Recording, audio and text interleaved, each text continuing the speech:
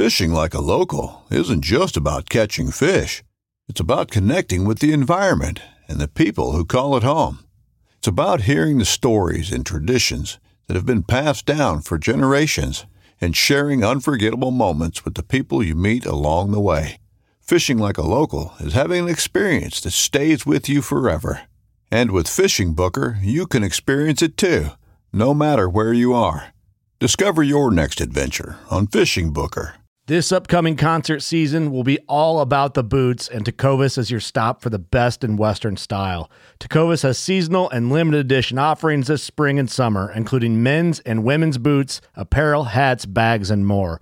All Tecovas boots are made by hand in a time-honored tradition with timeless styles that are always on trend. And Tecovas has first wear comfort with little to no break-in period. It's hard to find this level of comfort paired with this level of style. Stop by your local Tecovas store, have a complimentary drink or two, that's WCB style, and shop new styles. The smell of fresh leather and friendly staff are at your service. Many stores even have leather custom branding to make your boots truly personalized. And with regular live music and events, there's no in-store experience like it. If you can't make it into a store, just visit tecovas.com. That's TECOVAS.com. They offer free shipping on all boots, as well as free returns and exchanges, and ship right to your door. Go to tecovas.com and find your new favorite pair of boots today.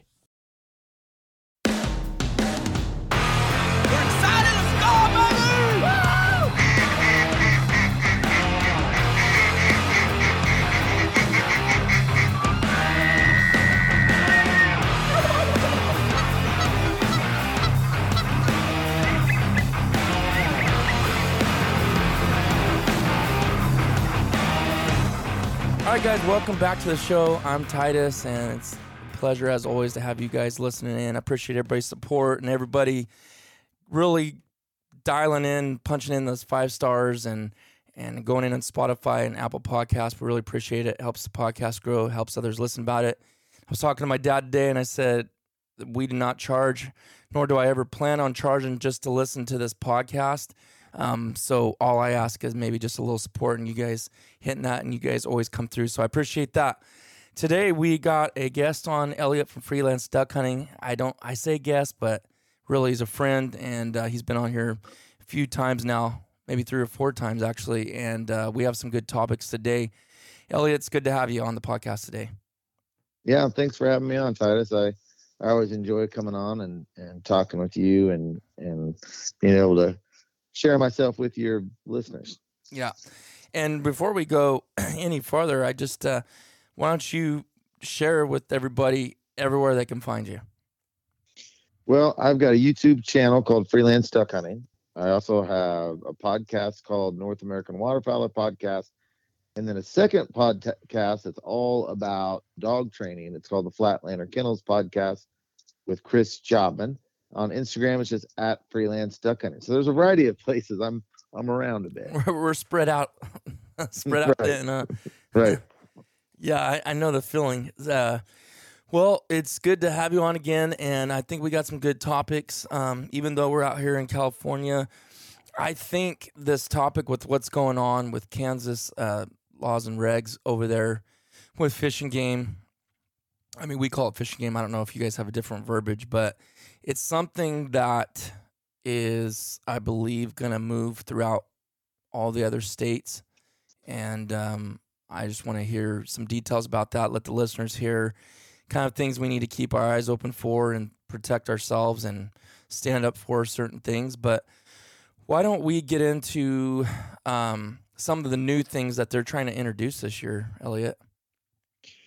Sure. Well, they have not signed anything or created any regulations yet, but every other month, the way that Kansas is set up, there is a commission. I think it's a 5, 6. I can't remember how many people are on the commission, but there's a commission appointed by the governor, and they make all of the regulations dealing with fishing, hunting, trapping, all of that stuff. And they meet every other month. And these meetings are on YouTube. You can watch them. And so there's been a lot of talk the last few years about non-resident pressure on our public lands. Excuse my voice. I've got this throat thing, so if I'm a little scratchy, forgive me for that. But there has been a lot of talk from, I'd say, a small minority of very vocal people who feel as though the state of Kansas has just way too many non-resident hunters. So this has been a topic of conversation for 2 or 3 years by the commission, but they have not done anything at all. This year, 2 months ago, let's see, April, whatever it was, February, they had a commission meeting and they announced that they were making a side committee that was with some commissioners, some managers of our area public land, and they were going to come up with some suggestions to deal with the non-resident pressure. Mm-hmm. So they met April 27th, and they rolled out there that what they would like to do is, as soon as possible, they would like to make it so that non-resident waterfowling, I think this is waterfowling only, I'm not positive, I'm pretty sure it's waterfowling only, would only be able to hunt on Sundays, Mondays, and Tuesdays throughout the entire year. So residents would be able to hunt 7 days a week. Non-residents would be able to hunt Sundays, Mondays, and Tuesdays. Now, I feel very, very certain that this is going to be passed with no problem. Mm-hmm. There was not a single commissioner or anyone in the audience that gave any kind of opposition at all to this idea. So I think they've got to bring it up to the committee 2 times. They have procedures that they have. They call it workshopping it. And workshopping is just when they discuss it. So I believe they have to discuss it again in June, and then they can pass it, would be August. I'm not positive on those, but that's what I believe it is. But I think it's going to pass easily, and it's due to go into effect in the 24-25 waterfowl season. Okay. Now, and that would start with till season all the way to the end, right? Correct. Yes. It would be throughout the whole year. You come in, you can buy a license, but you only get Sunday, Monday, Tuesday. And you cannot even scout or be on the water or grounds at all any other days. So you can't even go boat around on public. Now, so what about literally driving and scouting? You can't do that? Well, you could drive the roads, but you couldn't get out into the marshes, is my understanding. Yeah. And they are the core. So in Kansas, you've got Kansas Department of Wildlife and Parks land. Then you've got Corps ground, Army Corps of Engineers, and then you have federal, and then you've got private, obviously. And there's a couple of rivers that are considered navigable rivers, where if you can get permission to get inside the banks, you can go wherever you want. And they feel like the Army Corps of Engineers on board with this, which means mostly reservoirs, main lakes. And then they think they can get the federal areas on board with it as well, but they're not as certain about that. So it kind of sounds like there's still a lot of stuff that has to go through to get this done, right? They have to get the regulations written and in place. So they don't think they can get it done for this year, but they can get it done for starting 24. They feel very certain, and they just have to put up a vote in front of the commission, and the commission just has to be a majority. It's funny. I haven't heard anyone outside of Kansas talk about this. In fact, there's a lot. Anyone I've talked to in Kansas hasn't even really heard about it. So this thing right now is really under the radar as far as national perception of it, as far as I can tell. Well, let me ask you 2 questions here. First question being, how do you think the majority of resident hunters, all Kansas hunters, are going to feel about that? Just this one I think they'll be thrilled. Thrilled, right? I think they'll be thrilled. What's your thoughts on it? I am a little bit torn about it.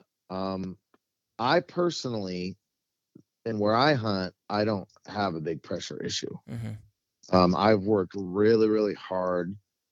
Getting away from everyone has always been my number one goal. So I pride myself on finding places that are off the beaten track, but I can tell you that I don't really feel like that there's much of a problem where I hunt. Mm-hmm. I'm rarely within 300 yards of another person. Honestly, rarely within 500 yards. Yeah. So personally, I don't see it. I have been in areas where I have seen it. Not my main areas. If areas I know are really overpressured, I tend to stay away from them. Now, I will say, if you look at the charts around 2013, so let me take a step back. We have the same number of people hunting in Kansas today as we did clear back to 2007, 2008. So the actual number of people hunting has not increased, but what has increased is the non-resident hunter. When the resident hunter is decreased and the non-resident hunter is increased. Okay. So somewhere around 2013, and don't quote me on these numbers because I saw the chart, but I'm just going off of memory, so I could be off a little bit on these, but these are basically correct. 2013, you had a high 20% of non-resident hunters, and the rest were resident. And now we're up to high 40s. I think it was 46% last year that were non-resident. So what's happened over this time frame is that the residents have stopped hunting as much, and the non-residents are hunting more. And what the perception is, and this is what even the Department of Wildlife and Parks people are saying, is the non-resident guys, when they come in, they are hunting relentlessly. They're, most residents in Kansas will leave the marsh about 9:30, 10 o'clock. And these guys are coming in from out of state, and they're hunting all day. Yeah. So it's not just that there's so many more non-residents, it's the number of hours they're spending on the marsh and pressuring. When they say pressure, it doesn't necessarily mean too many people. A lot of times they're meaning they're pressuring birds. On the birds, yeah. Right. And we're seeing a reduction in resident hunters, which the squeaky wheels who are really, really have pushed this forward will claim that it's specifically because the amount of pressure that residents are not hunting as much. Do you believe that too? I don't really know. Yeah. I don't really know. I mean, selfishly, the idea about there being less out of state guys in the marsh, or just hunters in general, and hunters in general. Yeah. I, my dad and I say, I'm not trying to kill a limit of mallards. I'm trying to kill a limit of mallards with no other person around. Right. That's my ultimate goal. So that idea seems wonderful to me. I am a little concerned about, once legislators start making regulations, they don't really like to stop. Right. So they're also adding about 5 or 6 places in the state where you cannot touch any of the water until 5 a.m. They're talking about gear restrictions, which would probably mean some type of shell restriction. So they're like going down this road of more and more regulations. There's a place where now they have a no wake zone where you can't get up on plane. And that's one of the biggest marshes in the entire United States. So they're going down this road of lots of regulations. I mean, if next thing, what are they going to do next? Be like, well, you got to be out of here by noon. Now at this place, we're going to draw 4 blinds. Selfishly, I really like this. And I don't have an issue with it. I do believe that we're sovereign states, and the residents of this state need priority in some way, shape, or form. Yeah. I honestly believe that. I don't know what that should be. This feels really aggressive to me, of a stance, but it's going to be great. It's going to be great. It's just where are they going to stop? In Arkansas, you can't hunt past noon. You can't use spinning wing decoys. Yeah. You can't, and that's my concern. And we have places like that in California. So I wanted to ask you something about. Oh man, I knew I was going to lose that train of thought on that because you said the noon thing. We have places like that in California that allow that, and they are better known. But I will say the places that were known far and wide of how awesome they were, and it was like almost impossible to ever get drawn there. But to be honest with you, it's been that way for, I'm going to say 10 plus years, maybe 15 easily. And it's not made a difference in the birds. I'll tell you what the problem with it, and I'm speaking specifically to here on this specific refuge, I won't say, but it's habitat and it's the food. and that's been the big key thing there. So I don't think noon restriction. In some ways, I know a lot of clubs, private clubs, will do that, and it makes a difference. But that's also talking about guys that are really planting and really planning how they do things and getting the water there and putting the right food, feed in and stuff like that. So they're saying it's all about the noon restriction, and I know that's got a place, but like, how are you judging that when you put all this good habitat into a place, So right. It makes me curious, nervous. I just don't. I don't want them. And to I think go I know why you're there. nervous, and we're gonna go into the other aspect. That's something that's been coming up with the YouTube thing. I don't want to quite jump in that just yet, but do you think?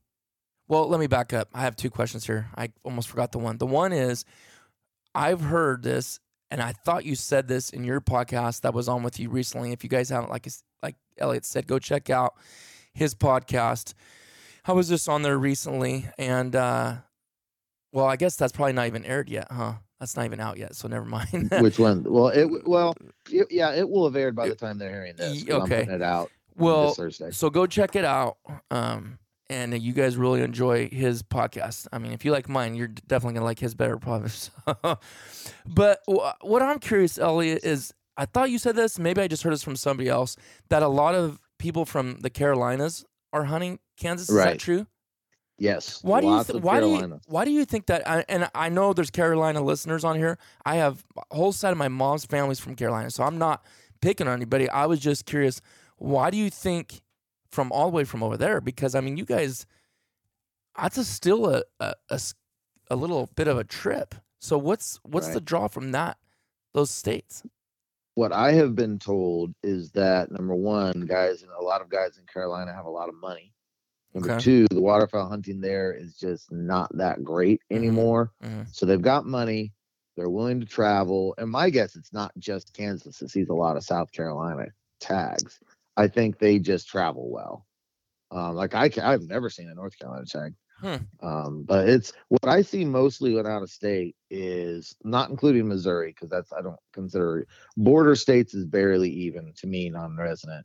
I see places like Arkansas, Mississippi, Alabama, South Carolina. It's either down south and to the east, or it's South Carolina. Okay. I'm still just like, if Matt ever listens to this, I'm wondering, like, okay, not that I'm saying Kansas isn't good, because I know it can be, but I mean, what about Nebraska? What about those same people, Oklahoma? I mean, there's gold mines there too. Missouri has great duck hunting. I'm just kind of wondering. Right. I don't know. I know not everybody's coming there. You know what year? I can tell you what year this non-resident avalanche started, and I don't really like to have this conversation, but I have to be real. Was 2015, and on is when this started. And the YouTube waterfowlers, Josh and I started in 2015. Mm-hmm. Josh blew up in 2016. Mm-hmm. Bobby came along in 2017. So by 2017, you've got Josh and Bobby, the two biggest forces on YouTube and waterfowl. In Kansas.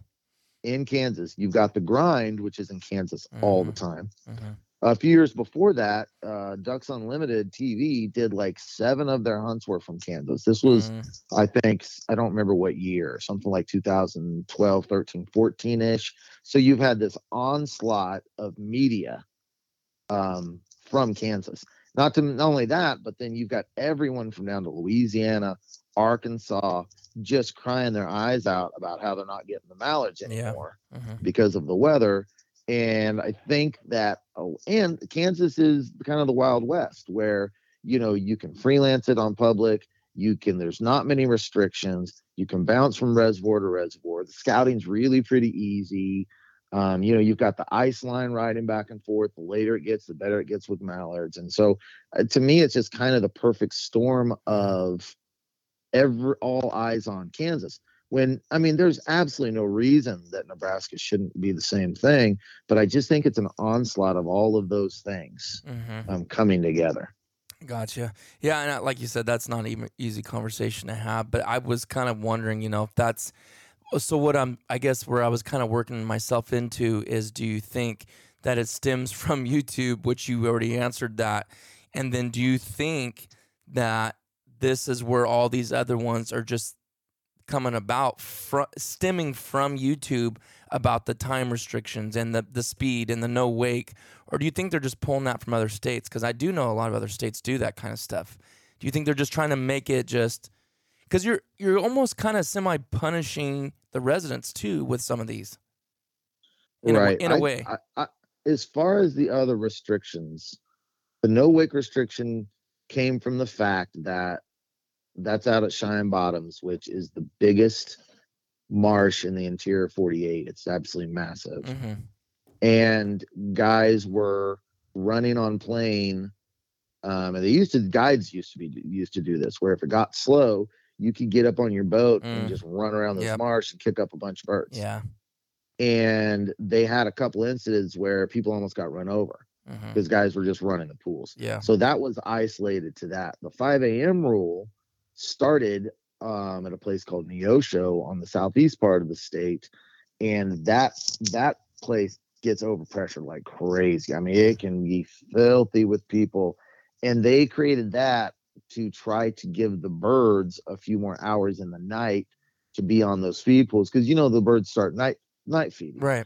And so their idea was, if we can keep the birds, people entering the marsh somewhere between midnight and 4 o'clock, if we can keep these pools free from people during those times, these birds can get more food and we'll keep them in the area longer. So those restrictions were really independent of any other reason, I think.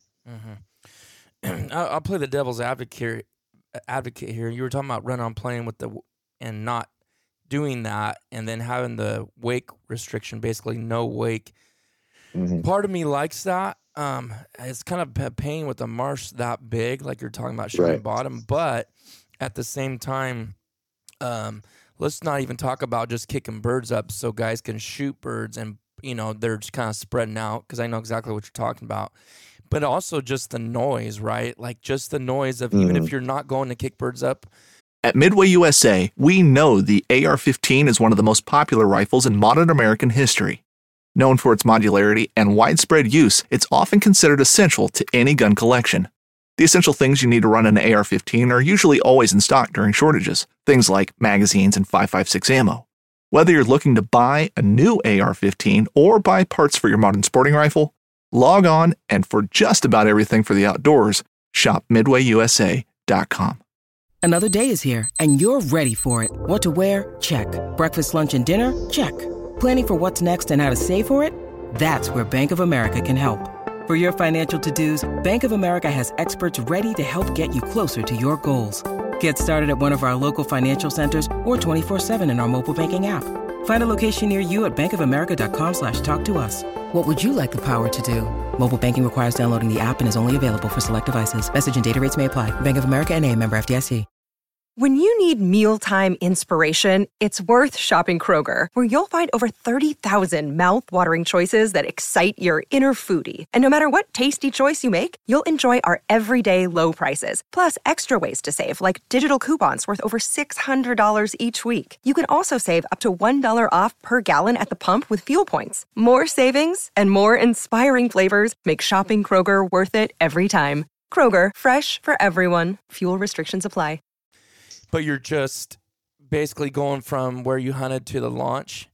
When you're on plane and you got mud motors, service drive, whatever, and you're ripping through there, it's super loud, and you're flushing birds way far away that you wouldn't even flush if you were not making a wake, right?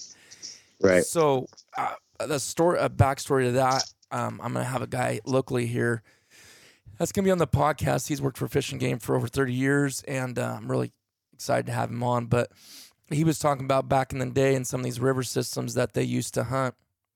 He said that there was only, a few guys that hunted, and this is over 30 years ago.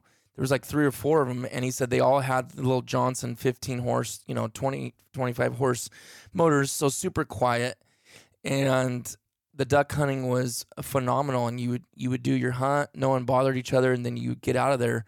And he said it was just like something you dream about, right? Just mallards just just thousands of mallards.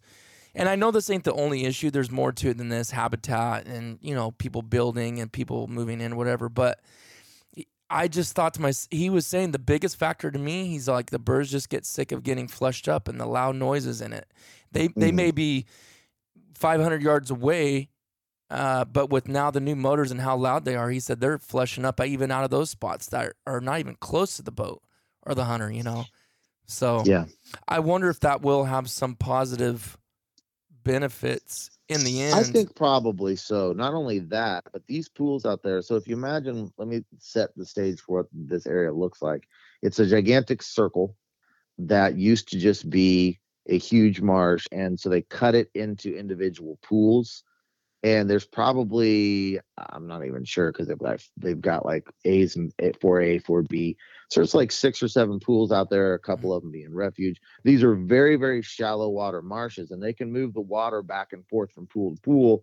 And so there's places like when Josh and I were out there, we went out there together on one of the Flywist Collective hunts, where we hunted, we couldn't have got to that without me going on plane with the boat. So essentially what it does is it's making the pools bigger in a way also, because now if some of your mud motors can't even get to part of these marshes, and like I said, these marshes are so large that when you get out in them, you can't tell, because a lot of times cattails, you feel like you're just engulfed in. You feel like you're in the middle of an ocean, especially on a windy day where you have cattails going the wind, and it's a spectacular place. So I'm okay with making any regulation they want to make these pools feel bigger and make the overall hunting satisfaction go up.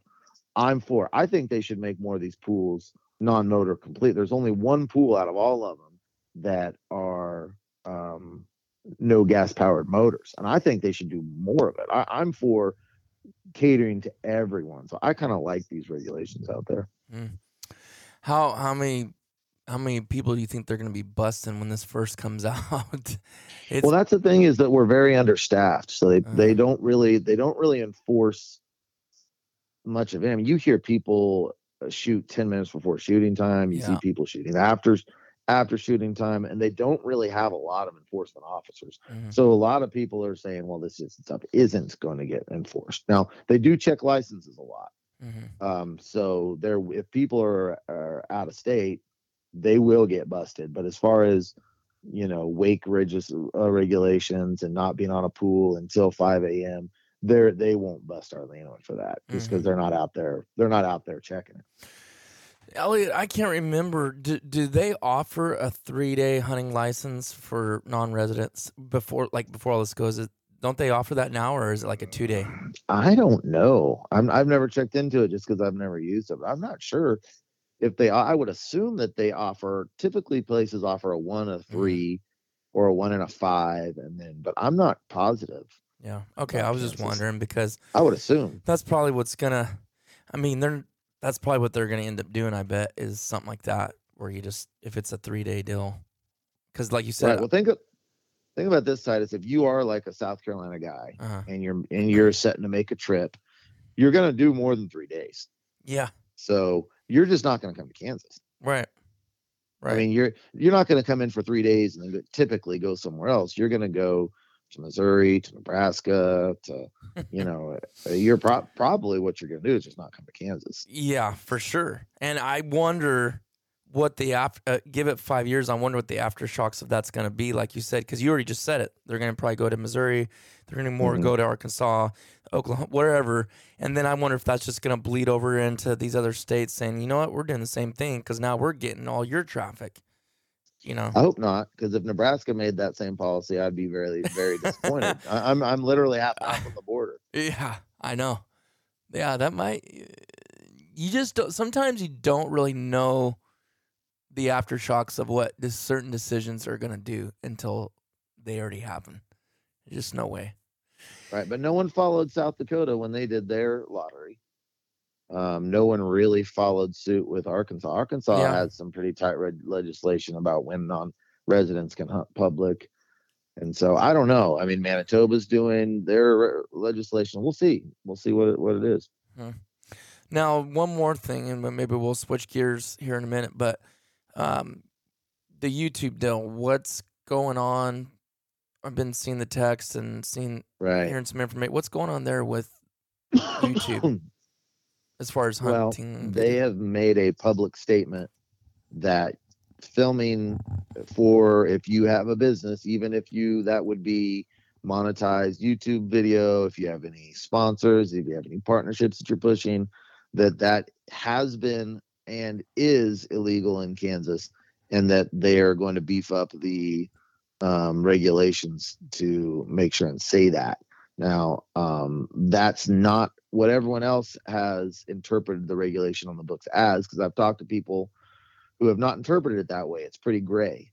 But they have made a public statement that filming is and monetizing your video is not legal, which opens up a total can of worms, because with YouTube, even if you turn monetization off, they still run ads. Mm-hmm. So how are they going to figure it out?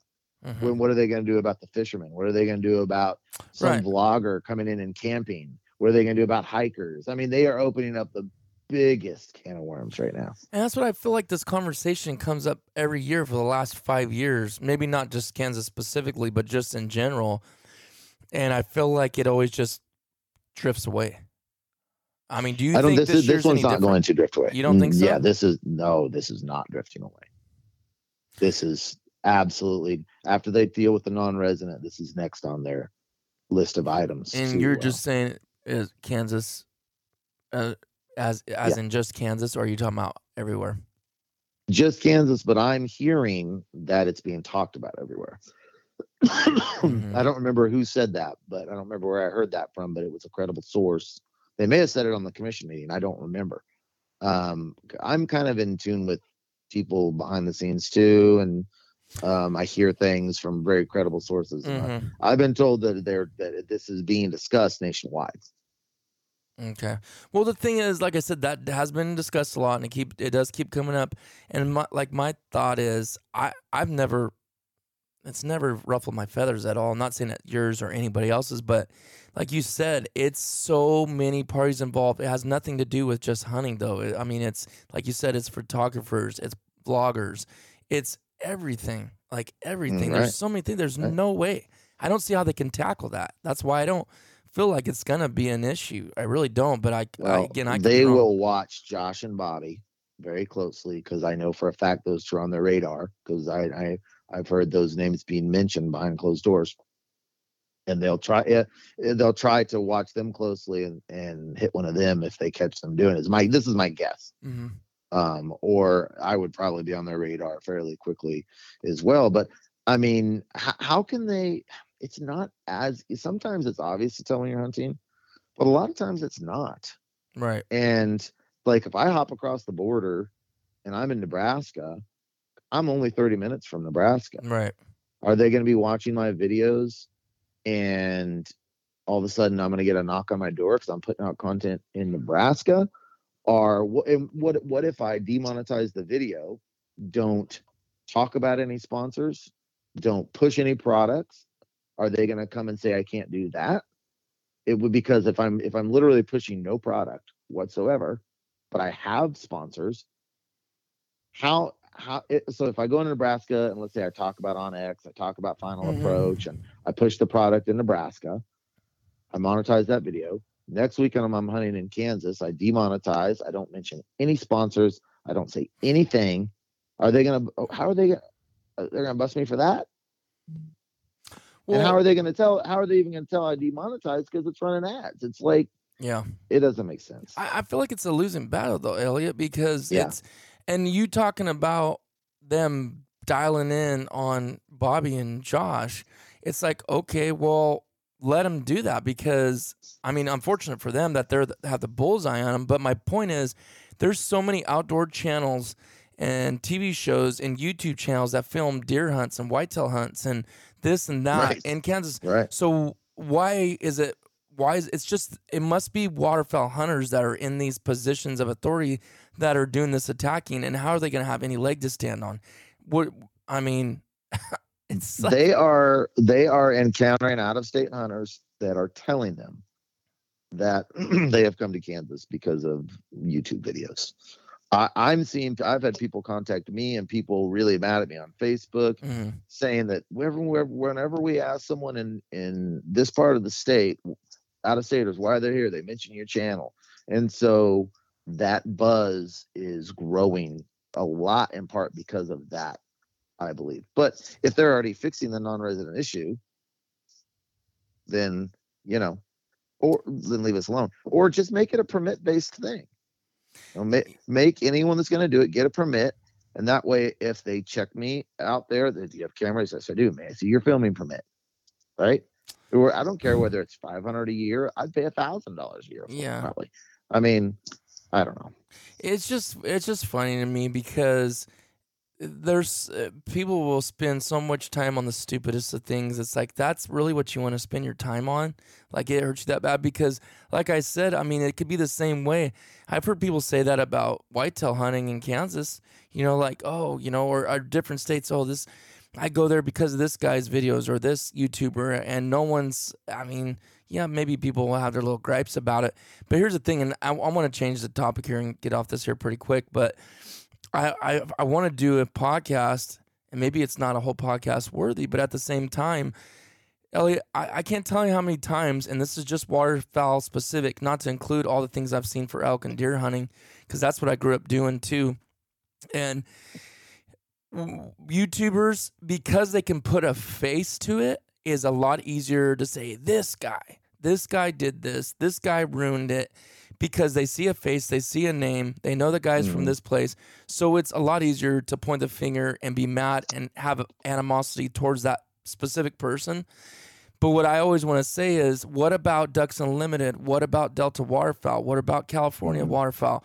What about this state places that put right up in their magazines? I've highlighted them. I've clipped them out. I'm like looking at them saying, look at right here. They're saying, look at this place. Not like, oh, this state. They're literally saying specific locations on where you really need to go duck hunting. And I'm like, how many thousands and thousands of people, and duck hunters specifically, are looking at this? Yes, there's probably a bigger reach on YouTube, but my point is, we're never saying where the location is. We're never saying specifics. We're never saying the town. We're never doing that kind of stuff.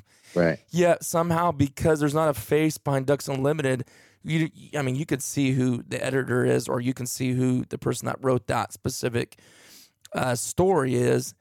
But they're straight up saying, since you've already mentioned the name, Cheyenne Bottoms. Like, Cheyenne Bottoms is well renowned for their blah, blah, blah. And I mean, it's right there. And I've never heard any YouTube duck hunters saying any area where they're at. I mean, maybe they have. I've never heard it personally, and I've never looked for it. But I'm just saying, like, where's the finger? How are those guys getting off of it? And because they do it all the time. I've seen it. I've seen it in big game. Yeah. American Hunter, all these big game magazines. I mean, they're like, you need to go to this ridge line way before Onyx was ever even dreamed of. A twinkle in the eye of the creator. They were putting places out like that. Colorado, go to the, Rifle Colorado if you're looking for big bucks, I've seen that since I was a kid. So, and Ducks Unlimited and Wildfowl Magazine do that as well, for sure. Yeah. The place we went on, collab number 1, they named it my name within the past 4 or 5 months as a hot spot to go to. Yeah. So anyways, I'm not trying to like dig at somebody else. I'm just saying, like, I think really what it has to do is there's a face, there's a person. It's somebody you can have feeling toward, because you can almost touch it and see that person, and you just like take it out, right?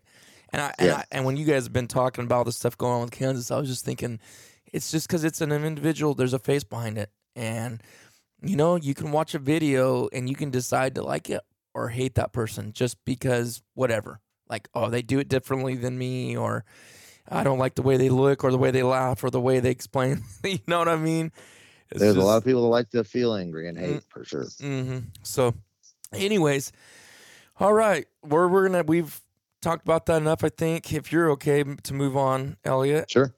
We have a special guest that I've been really excited to have on the show that's going to come on for a little segment here. I think you guys will like him, and I think you might be requesting him to come back. His name is Woody, and he has been on Elliot's show. I guess probably every episode. Probably. I did a whole episode. Yeah. He's been on 6 different episodes, at least a segment on 6 different episodes. Yeah. Of my podcast. Elliot, do you have that sound? Or no, that wasn't for that. That's something else. The comment of the day. Do you have a jingle for his introduction? I don't, but I know I heard there is a rough draft of one floating around somewhere, but it hasn't been fully developed. All right. Well, I was kind of hoping we could have a little jingle come in there. But guys, get ready to. Hopefully, you find them as funny as I do. But Woody, I don't know if you're on with us, but we'd like to have you come on. Hello. How's it going, Woody? Hello. Yeah, I'm here. Yeah. Hey, listen, man, I'm doing great. Me and my wife, Miss Larnetta, we went to the Mexican restaurant tonight. They had the quesadillas tonight that were on sale. Tell you what, I ate all of mine and half of hers, so I'm feeling pretty good. Great. Well, I heard you have some. I don't want to speak before it, but what do you have to share with us tonight? I heard some California stuff maybe floating around. I'm not sure what you had on the agenda. Well, yeah. Elliot told me that he was kind of interested in my top 5 countdowns, and so I had one that I'd been working on, so I figured I'd share it with you tonight. It's before I get to it though, I want to ask you that are you one of them sub gauge fellers? Because I tell you what, I'm about sick to the. I'm getting so tired of all these boys wanting to shoot these little pea shooter shotguns. I'm staring at a 28 gauge right now, Woody. Oh. All right. Well, it's been fun talking to you. Here we go. Lord have mercy. What in the world do y'all have against a regular shotgun? Why you got to go shoot some Frenchy? You may have heard of my buddy Lynn Parsons. He and I, we've been best friends since we was little, and for some reason, I don't really know why, but years ago, this is about the only experience I've ever had. And where I'm come from, we just don't mess with them sub-gauge shotguns because we like to kill stuff. We don't just want to make noise. Anyway, Lynn, one morning we was sitting there in the duck blind, and I heard fabric tearing, and it was just getting time to start shooting. I said, Lynn Parsons, did you rip your waders? He said, no, Robert, I didn't rip. Oh, I'm sorry. He said, anyway, he said, I did not rip my waders. He said, I said, well, are you tearing up another pair of underwear? Did you forget your toilet paper again? He said, no, I didn't forget. He said, it's duct tape. I said, I said, it's time to shoot ducks. Why are you ripping up duct tape? He said, well, I had to run over to Mama's the other night. She had a couple of possums got underneath the house, and they was raising cane under there. And so, anyway, I shot up all the 12-gauge shotgun shells I had trying to run them out. And by the time I got to the Western Auto store that night, they was about to close, and all they had out on the shelf was 20-gauge. And I figured there's only about 8 gauges difference between a 12 and a 20. So, he said, anyway, Rob, when I got home, I tried it out in the garage, and I put one of them 20-gauge and little yellow shells in my gun barrel, and he said it fell right out the other end. What's up? Well, Lynn Parsons, of course it did. A 20-gauge it ain't no bigger than your pinky finger. I said, so I still don't understand why you're ripping up duct tape. He said, well, what I'm doing, see, my buddy Lynn Parsons, he had an old single shot shotgun that he hunted with for years, and he could shoot that thing about as fast as you could shoot a semi-automatic. But anyhow, he was wrapping duct tape around the base of them shotgun shells so they wouldn't fall out of the barrel. He was trying to convert 12-gauge over into 20-gauge. I said, Lynn Parsons, son, I said, there's a lot of things folks might say about you, but one thing is for sure, you have an adapt and overcome mentality when it comes to things like this. Now, here's the thing, Titus, he hunted 3 more hunts doing the same thing. And every time I'd say, Lynn, why are you doing that? Go buy you some 12-gauge shotgun shell. He said, I don't want to waste the money. The boys, this was about 30 years ago. Shotgun shell, you probably don't know, you probably weren't born back then. Me and Elliot do. Shotgun shells were so cheap back then. He spent $9 worth of duct tape to save $3 worth of shotgun shells. How'd that work out for him when he shot those shells? Well, the problem is when you heat duct tape up, it gets even stickier than it already was. So usually if it was wood ducks, he'd get 2 shots off. If it was greenhead mallards, he'd get 3 shots off on a bunch and usually make them all count. But with that duct tape on there, when he'd take the first shot, it'd get kind of hot and kind of weld it in there like JB weld or something. And so usually he'd get 1 shot off, and then he figured out after the first hunt, he brought him a pair of channel lock pliers. And so he'd grab a hold and yank that shotgun shell out with all the duct tape on it. So he's only able to get 1 shot at a time, but it still worked out all right. He's usually able to scratch a few out. Yeah. I need to meet that Lynn Parsons guy. I've heard about him a few times. Sure. He is a character, man. All right. Well, I'm sorry. I got distracted there. I've got a top 5. Now, Titus, don't take this personally, all right? I was already working on this before I decided to come on your show here, before you invited me. I tell you, it's an honor. It really is an honor. I've been watching your videos for a while, and me and my buddy, old Clevitis, we made up that rap song for you there a couple years ago. And I should have had that ready to play on here. It got a lot of traction. I know. Yeah.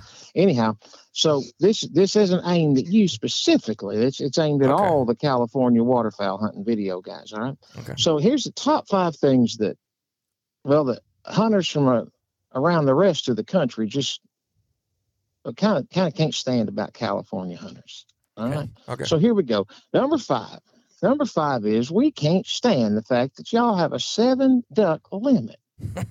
Titus, there's been times out here where I hunt that you could shoot 2 wood ducks and 2 greenhead mallards, and that's it. Now, if you happen to luck into a merganser or a shoveler or something like that, some kind of trash duck, you might shoot one of them, but otherwise you were stuck with 4 ducks. Now, it's got a little better, but still we ain't. My point is, why don't y'all save a few for the rest of us? Number 4, top 5 things we can't stand about California hunters, and that's toolies. What on God's green earth is a toolie? Is it a cattail or a bulrush or a buckbrush? Now, I've heard them Michigan fellas up there, they talk about them phragmites, and I don't really know what that is either, but I think it's got something to do with a bog. But what can you describe it for me? I hate to get distracted again, but what is a toolie? Well, I mean, I'm not no biologist, but I mean, I'm trying to think what I guess it'd be compared to like what you guys have, like a bulrush or something. I mean, it's just a grassy. Well, let's put it this way. At the beginning of our season, they're green. I mean, they're full of water. They're green, lush. They've got that water. They're tall. Probably if you're standing out in the marsh, they could be upwards of 8-9 feet tall. Just really long, thick stem-like. And then as the season progresses, even though it's in water still, they end up dying. And they turn tan, a light tan. By the end of the season, everything's tan. No more green anymore. So basically, at the beginning of the season, it's green, green, green. And then at the end of the season, everything is tan. Like, no, I'm not going to say brown. It's literally tan. So that's the way I would describe a toolie. And we get up in there and hide up in the toolies. I not to get you sidetracked there either, Woody, but when you said trash duck on a spoonie or a shoveler, what did you exactly mean there? What are you talking about? Have mercy sakes alive. Don't tell me. Oh. That's the king of California right there. Yeah. You never ate it. That's why y'all elect the governor like you got. That's exactly right. Right there. Anybody that'll shoot a spoon. I will agree with you. I will. There is a problem there. Okay. Well, I didn't want to pull you off. All right. Well, that doesn't explain nothing. But anyway. Number 3. The abundance of pintails. Y'all shoot pintails like we shoot starlings out here. I don't understand it. I'll tell you, I've hunted since I was about 8 years old. I've shot 2 pintails in my entire life. Now, that still puts me 2 ahead of old Jordan Fromer. But I've killed 2 pintails in my entire life. And one of them, a dog chewed up because the fella I had hunting with me wasn't worth his salt and didn't take care of his dog. And the second one, Well, it blew across the lake in the opposite direction. And when me and Lem went to get the boat, it was one of them real cold days, and the boat was froze to the bank. By the time we busted the boat loose, it cracked the bottom of the boat. We wasn't able. Anyhow, I ain't never really got to lay my hands on a real good-looking bull sprig pintail. And y'all, like I said, y'all shoot them out there like they're just a nuisance or something. Yeah. Again, why don't you save some stuff for the rest of us? All right, number 2. Let's move on before I get too upset here. Number 2 is reses. The only thing worse than a Thule is a resi. What is a res? Is it a reservation? Is it a reservoir? Is it residential? What is a resi? Can you explain that to me? Yeah, a reservation. Oh, that's funny. A reservation is where you basically pay $1.34 per hunt day per refuge that you choose. So you can say if there's 50 different refuges, hunt refuges, you put in $1.34 per day per hunt refuge to possibly get a reservation with a number of 1 through 20 or 1 through 50, where that's your entrance into that refuge. So you'd be the first person in, second person in, so on and so forth. So that's what Golly Moses. Yeah. What a headache. Yeah, it is. Hey, and to make you feel better, I guess y'all deserve a 7-duck limit if you're going to have to put up with that kind of garbage. Yeah. And to tell you the truth, I just did a podcast episode on that, and you will put in your odds for the worst place is like a 1 in 14 chance of even drawing. Nobody even wants to hunt that, and you still have a 1 in 14 chance. So the best place, the hardest place to draw is a 1 in 250. So Woody, you might as well put in for the lottery before you try to put in for a resi out here in California. No, thank you. No, thank you. All right. That brings us to number 1 of the top 5 reasons that people can't stand California hunters. I got to be real honest. This one's just the green-eyed monster of jealousy, just like pretty much all the rest of them, which I tell you, I had no idea when I started out hunting years ago that California had, well, I didn't even think they allowed guns out there, except for, in the cities and stuff. But anyway, I had no idea that y'all shot ducks and geese and all the other kind of stuff. But I tell you, in all the years I've hunted, I have never even seen a cinnamon teal. And again, between the pintails and the cinnamon teal, yeah, I've just never seen such a thing in my life. And so I think a lot of hunters are pretty jealous of the fact that they might see one cinnamon teal fly by their entire hunting career. Y'all get tired of shooting them and start looking for shovelers or something like that. Oh, man. So that's your top 5. Top 5 reasons we can't stand. That's all in good fun. All in good fun. I'm totally kidding. You keep on cranking them videos out. I love watching them. Yeah, well, Woody, hey, I appreciate you coming on here and taking the time, and love your stuff, and guys, you got to check him out. I'm going to have to go dig through the archives because I shared that on my Facebook page, was it Old Clevitis? Or you might have to send that to me again, Woody. Okay, yeah, I can send it to you. We'll do a little, man, I wish I would have had that ready. Lim does all my technical stuff. He's the computer genius. Oh, that's right. He don't like to talk much, but he does all the computer stuff for me. Okay, so I can have him send it to you. Well, we're gonna have to play that over here on the podcast and let everybody get a little scoop of it. So stay tuned for that one. But oh yeah. Well, thanks again, Woody, for coming on. Listen, anytime, brother, anytime. And I want to tell you something else. I appreciate the fact that you ain't ashamed of your faith in the Lord Jesus Christ. That means a lot to me. Thank you. I appreciate that. We have some really good ones coming out. I did with my dad today that we talked about masculinity and what it is and the attack on it nowadays. But anyways, yeah, we try to do our best, and I appreciate you for saying that. When you go out there and the fish are where you think they are, any one of these casts could be the bite. It's the most exciting fishing that I know, right here at Hawks Cave. Oh, that's awesome. Experience the best saltwater fishing the world has to offer. Don't miss Thursdays with Saltwater Experience, brought to you by Golden Boat Lifts, every Thursday night from 7 to 10 p.m. Eastern on Waypoint TV, the destination for outdoor entertainment. Brave anglers search for the one they call king, but who will take his throne? Tune in to Waypoint TV's Battle for Silver, Saturday, May 18th from 12 to 6 p.m. Eastern. Presented by Abyss Battery. Waypoint TV. All right.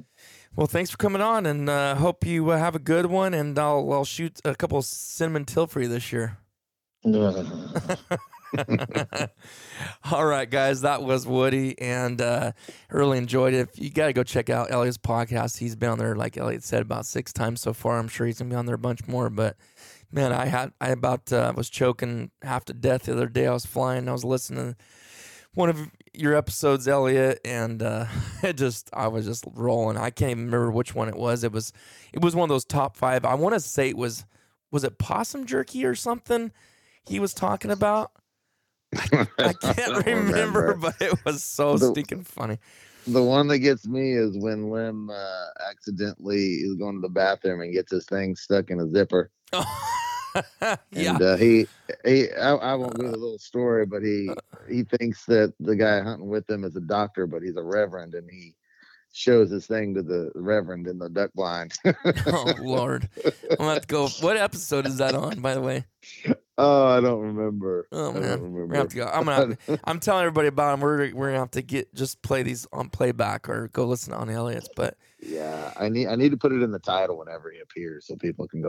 Or the description at least, Right. But all right. So we're sitting at 50 minutes. Are you good for another 20? Yeah, whatever 30, you need, man. Whatever. Okay.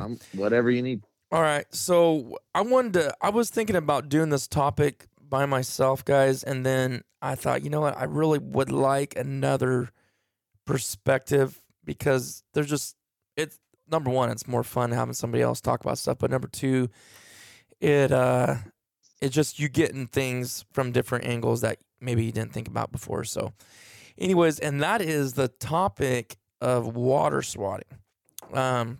Or what other terms, Elliot, do people use? Water swatting. I mean, sluicing, ground. Sluicing. For grout, they call it ground sluicing, I guess. Yeah, ground sluicing. Also, just plain as day, if you don't know what neither one of those means, it means just shooting a duck on the water. Okay, so if there's any new hunters out there and you're not familiar with either one of those terms, that's what we're talking about. And it's become, I shouldn't say it's become a big thing, which I do think it is. And maybe it's been 10 years, 20 years, 30 years that it's grown to where people just really go off about that stuff. But whatever the time frame, it doesn't really matter. I just know that I have some old books, Elliot, and I've done it on this podcast before. I think it was called the Duck Hunter's Bible. I still have it. Have almost finished it. But the ways that they talked about killing ducks, and this was, it was in the 50s and 60s, I believe, when this book was written. So it's obviously to that current time and before. What their idea of ethical was so much different than it is now. It's unbelievable. And I don't know what's created that. We've had a lot of conversations. Is it social media? Is it this? Is it that? Blah, blah, blah, whatever. It doesn't really matter. The whole point is I just want to talk to you. What's your thoughts on this topic? Kind of explain how you used to think about water swatting. What you used to think it was, because I've heard you say it on yours, like, this is the way I used to think was the legality of it. And explain that. Well, so I started waterfowl hunting about right when I hit the end of high school, beginning of college. We were upland hunters before that. So right around 90, 91 is when I started our waterfowl career. So you were using lead still, started cutting, but were you using lead still at that time? I think No, they switched over. The first year we avidly waterfowl hunted was the first year where lead was illegal. Okay. So we got in on the trash steel that couldn't kill anything. Yeah. I mean, and I actually talk about that on my recent episode with Joel Strickland because my dad started reloading. Anyway, so from the start, we were shooting steel, but we always thought it was illegal. For some reason, we had in our head that it was illegal to water swat. And, man, years went by. I mean, we just never did it, never thought about doing it, thought it was illegal, but we just never even talked about it. We always flushed ducks off the water, more so teal than anything else, because I don't normally let birds get to the water. Right. I know a lot of people want to set them down and flush them up. I like killing my ducks about 10 yards off the water hovering. I think that's just the most fun. When they go into that hover mode and they pause and drop a little bit, I just love shooting them right there. You get a good visual, you get a good splash for the dog. That's my zone. So I don't typically land birds or let them land. Now teal land on you. They're so fast that they'll just be in the decoys and they'll land before you even know what you're doing.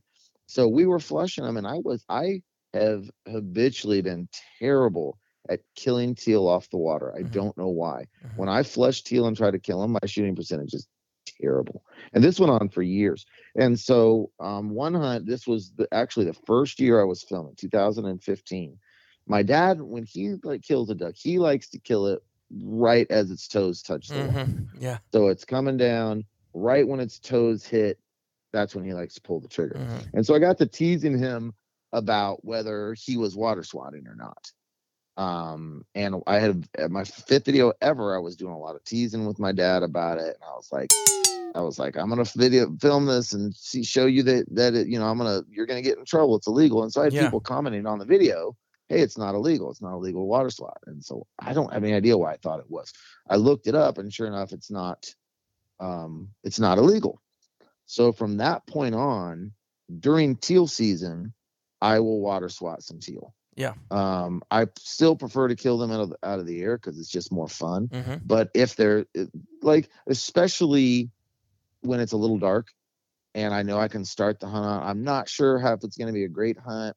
I got a teal on the water. It's legal, but it's a little dark and I can just easily kill it. So I started doing that some of the time. And all of a sudden, man, it's like, I didn't realize this. Apparently this really pisses a portion of hunters off. Like, they are, in my way of thinking, they're unreasonably emotional about it. They'll call you names. They'll stop watching your channel.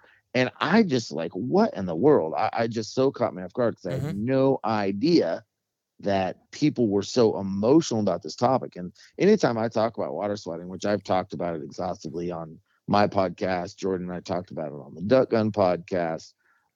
It's all about the emotional response that people have to it, and why they get so angry about it. I don't have a problem with water swatting because when I water swat, I kill them.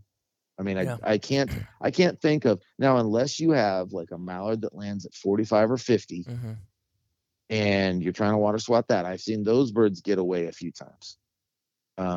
But outside of that, I mean, I bet you my shooting percentage on water swatting birds is 95. I mean, I just don't ever. Right. It always kills them. And so I don't have an issue with it. If you don't want to water swat, that's fine. Right. If you want to water swat, that's fine. I'm non-emotional about it because I don't think it makes a difference. That's a good point, because you're talking about the emotion of it, and I don't understand that as well. Unless it's, I guess maybe, do you think people are getting emotional about it because they think it's unethical? Is that why they're getting Now, here's my theory. Here's Jordan and I talked about this for a long time. And here's what we together kind of, our theory. Now, the book that you're reading, you're talking about may dispel this, but our theory was back in the market hunter time frame, they use those big punt guns, right? Yeah. And they would put these huge shotguns on a boat.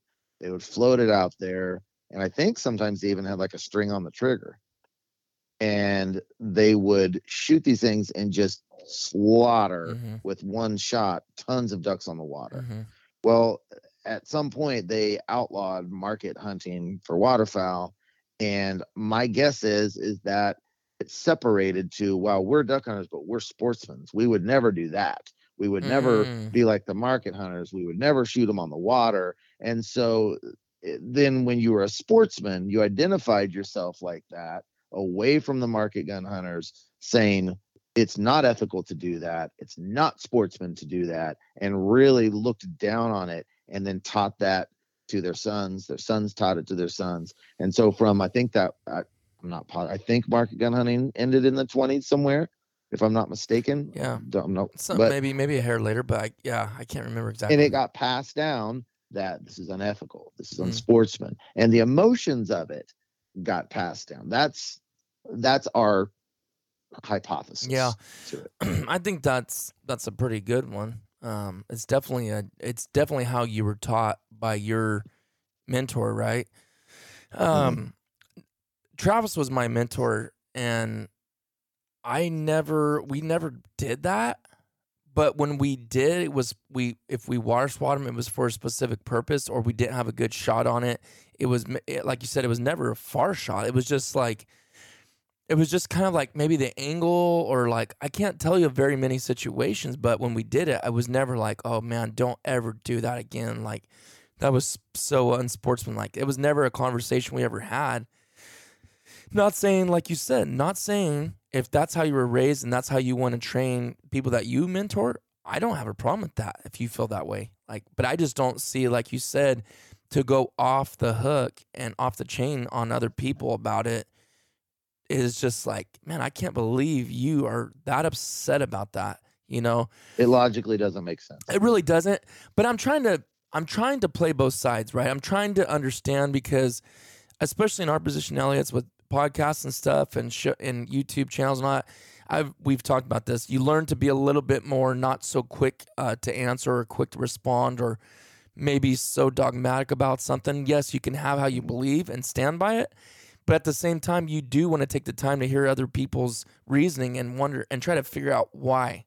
You know, I just have never heard a good argument. I know, and you've been trying. I put it out there on 2 episodes. Yeah, that if anyone felt really emotional about it, to come on the podcast with me and have a civil conversation. And I don't think a cohesive, logical argument can be made to why you should feel very strongly about this topic. I don't either. I think when something's so rooted and ingrained into you, and I'm definitely not comparing duck hunters that don't want to water swap birds compared to, like, I hate to be too crazy here with this. Don't take me wrong when I say this, Elliot, but like people that grew up with the racist families, right? Like they were born into it. Literally, they were little children.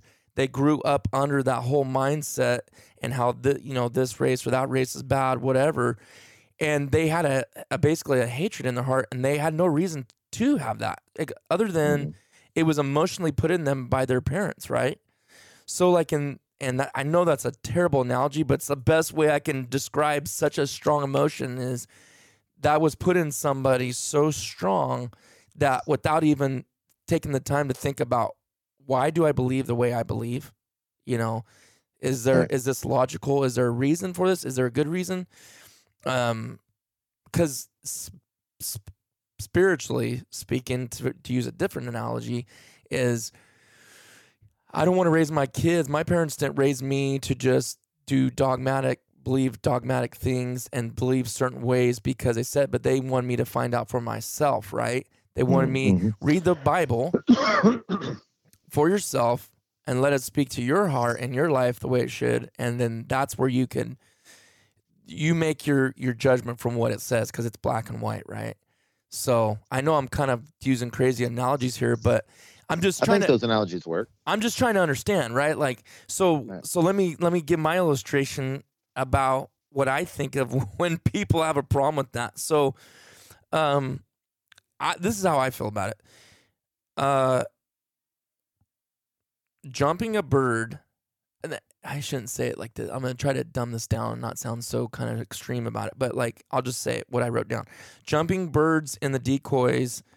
If you want to say, hey, get up. I've done that before. Like, hey, you're trying to get him to jump up or whatever, right? But always thinking that's the only way to do it, and is to me as dumb as scaring a deer that comes into your stand when you're shooting a rifle. That's how I feel. Like if I fooled a bird, let's say if I'm looking to my left, right? And a bird comes in, I didn't get a chance because I wasn't noticing it coming in from my right when I was looking to the left. And it just came out of nowhere and boom, it plopped right down in my decoys, right? And I look over and it catches me off guard. And I move and put my gun over on it, and it's not jumping, and it's seen me move, but it's still not going nowhere. I've jumped him 50% of the time I'll jump him and shoot him, and 50% of the time I might just shoot him on the water because, like you said, 100% I'm hitting that bird every single time. Mm-hmm. And why don't could be another dumb analogy, but when you're sitting in a deer stand, you're freezing your tail end off. You've been sitting there for 3 straight days for 12 hours a day, and that buck comes in that is a shooter buck, and he's walking in. You're being quiet. You're not moving. He gets in right in range, and he's 30 yards away, and you have a rifle. How is that any different? Shooting that buck with a high-powered rifle at 30 yards, why shouldn't that deer hunter go, hey, and let that deer have a sporting chance to run while he shoots at that? What is the difference between that and a deer? If you have one, definitely tell me, but I'm trying to what's the difference there? Right. I think they would probably, and what would someone say to that? This way. I don't think they would quote it this way, but I think what they would mean would be value of life of a deer. We had that conversation about value of an animal life, and I think that people value deer more than they do ducks. So I think that you'd probably get some form of answer that in a roundabout way would say that. Now, when you say value of life, I've heard you use that term before, but are you saying they value? But if that's the case, one deer more than one duck. Okay, well then, that being said, there's more meat, right? But that being said, then so you're saying these people value the life of a duck less?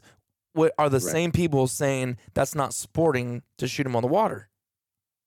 That doesn't even make any sense. Right. It doesn't. I mean, the main arguments, and you've kind of touched on them, intertwined them a little bit. The main arguments are people either say that it's unsporting and you should give an animal a sporting chance, or they'll say it's unethical, or the worst one of the three is that they will say it's harder to kill a duck on the water, which is not my experience, but that's right. So unsporting. I say that I want to kill it dead. That's the most important thing, is that it's limiting its pain and suffering is the most important thing. Mm-hmm. So sporting has no place in that type of an argument, has no place when we're taking the life of an animal that we want to dispatch as humanely as possible. Mm-hmm. And unethical, I don't have any idea what they mean by unethical, unless they're tying that into the idea that its organs are submerged under water and you're going to hit mostly feathers, and so it's actually harder to kill a bird on the water than it is flushing it, which is absolutely not my experience. Mm-hmm. But neither of those arguments are, to me, make any good solid rational sense. Yeah, because I mean, like I said, the same people that are if it's value of life and they're so concerned about deer, which is you should be, you don't want to wound an animal and see it run off. But if you're valuing the life and you think, again, that's unethical, then that means you're lessening the value of the life of a duck, which is the argument you're making to not shoot it on the water. So it just right. And can I give them an argument? Here's the argument I think that they should say. Mm-hmm. I think that they should say waterfowl hunting is steeped in tradition, mm-hmm. and tradition matters. Mm-hmm. And this is a wing shooting sport, and the way that the public perceives us is important, and we need to hold to our traditions, and we need to be wing shooters and not shoot them on water, because on video it can be a little bit more of a gruesome, bad look, and it's outside of our tradition, and traditions matter, and therefore we really need to stick with our backstory of being wing shooters as a community. I think that's really and I've never heard anyone say that argument, but I've thought about this topic so much, I've kind of come up with an argument for them. Mm-hmm. That's, I think, their only feasible argument to say you shouldn't do this would be that. Yeah. And again, I'm definitely not being defensive about, if anybody wants to do that, it's totally fine, and I think that's great. Right. But there's been times, like you've mentioned, that I wish I would have shot him on the water. Like, for instance, right at shooting time, if it's overcast and it's 10 minutes after shoot time, and the bird lands on the water, and I've hey, and they've lifted off, and as soon as they lift off, I can't see them. Like Right. they blend in with the background because of the trees or whatever's on the bank that blends in. And it's like, I mean, at that point you just decide not to take the shot or whatever, but there has been times I have taken that shot and I'm like, man, that was stupid. If I would have just shot him on the water, I could see him clear as a bell, but as soon as they lift it off, So again, you could say, well, don't shoot at all. Just wait 30, 45 minutes after shoot time. And we've done that too. It's just, I think a lot for me, it depends on, it's really situational dependent, and again, so I wrote this thing, Elliot, see what you think. I put this on, I was trying to find it while you're talking, and I have my stories on Instagram save automatically to my pictures. So on December 13th, 2022, just this last season, I wrote in here, these are the things I've heard over the years, and I could not believe how my DMs blew up when I wrote this, in a good way, actually, surprisingly, but I think because it makes a lot of sense. So that's what I wrote. I said, comical to me what duck hunters think is ethical. I'll let you comment on this if you want when I'm to finish reading it. It says, comical to me what duck hunters think is ethical. These are things I've heard over the years, meaning the last 6 years, whatever. Number 1, if you shoot them at 40 yards, that's sky busting. You're unethical. Number 2, if you shoot them at 5 yards, you'll ruin the meat. You're unethical. Number 3, if you shoot them on the water in your decoys, you're unethical. Number 4, if you shoot them passing right to left or left to right, you're unethical. That's pass shooting. I said not much you can do right after that, but here's a shot in the dark. You have to shoot ducks 15 to 30 yards away, coming straight at you, backpedaling, feet down, but not touching the water. If you can't do that, don't shoot. You're unethical. I mean, and if you think about it, that's exactly what you have to do to be ethical to some people. Right. Right. Can I add some to those? Yes. If you shoot into a big flock, you're unethical. Mm-hmm. If you shoot into a big flock, if you have to have more than 4 people in order to be ethical. If you don't shoot at everything within range, you're unethical. I've heard those as well. Mm-hmm. Yeah. Why doesn't everyone just allow everyone else to kind of be themselves, or just get off the word unethical and just like think about, like, is it your preference or is it like actually think about what the word unethical means. It's unethical to have a wounded bird in your hand, throw it in the pile and not dispatch it. Yeah. That is unethical. Mm-hmm. But some of this other stuff, it's just like, I think people are using that word just way too flippantly. Well, in the dictionary, this is just the Webster's, it says unethical. It's lacking moral principles, unwilling to adhere to proper rules of conduct, which that could, rules of conduct, or number 2, not in accord with the standards of a profession. So, there's these certain standards that our fathers have set, what is right. So unethical for the sport, right? Okay, yeah, that makes sense. So, but anyways, yeah, it's that's great. I love it. Yeah.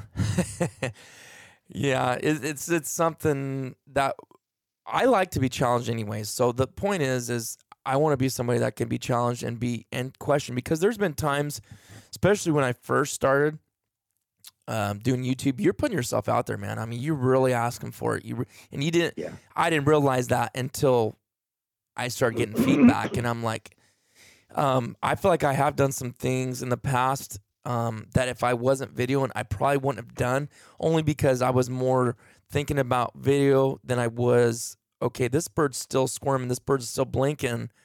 Instead of holding the bird up for the camera, dispatch that bird. Right. And so I'm glad I have learned some things from putting myself out there. Like, yeah, you're right. Good call. Good catch. I was wrong. I should have paid attention that the bird wasn't fully dead yet.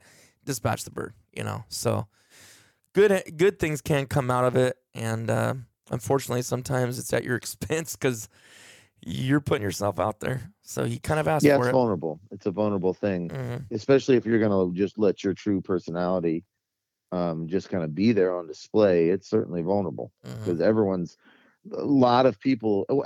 judging you, whether it's positive or negative. Everyone's evaluating. I think that we use the word judging improperly in this country. It's really evaluating, right? Evaluating what they think of you as a person, and it's a vulnerable thing for sure. Yeah. Well, hey, it's getting late at your hometown. I appreciate you coming on, Elliot. Really enjoyed this conversation. Yeah, thanks for having me. Anytime. I hope that we continue to do this a little more often, because I always love the conversations. Yeah, same here, and we will hopefully every month or two just come back on and be on each other's shows. And guys, go check them out. Go check out the North American Waterfowler Hit podcast with Elliot as the host, and also all his social media: Freelance Duck Hunting, YouTube, Instagram, Facebook. You got a Patreon over there. How do you find that Patreon, Elliot? If people want to look at patreon.com/freelance duck hunting. Okay. Patreon.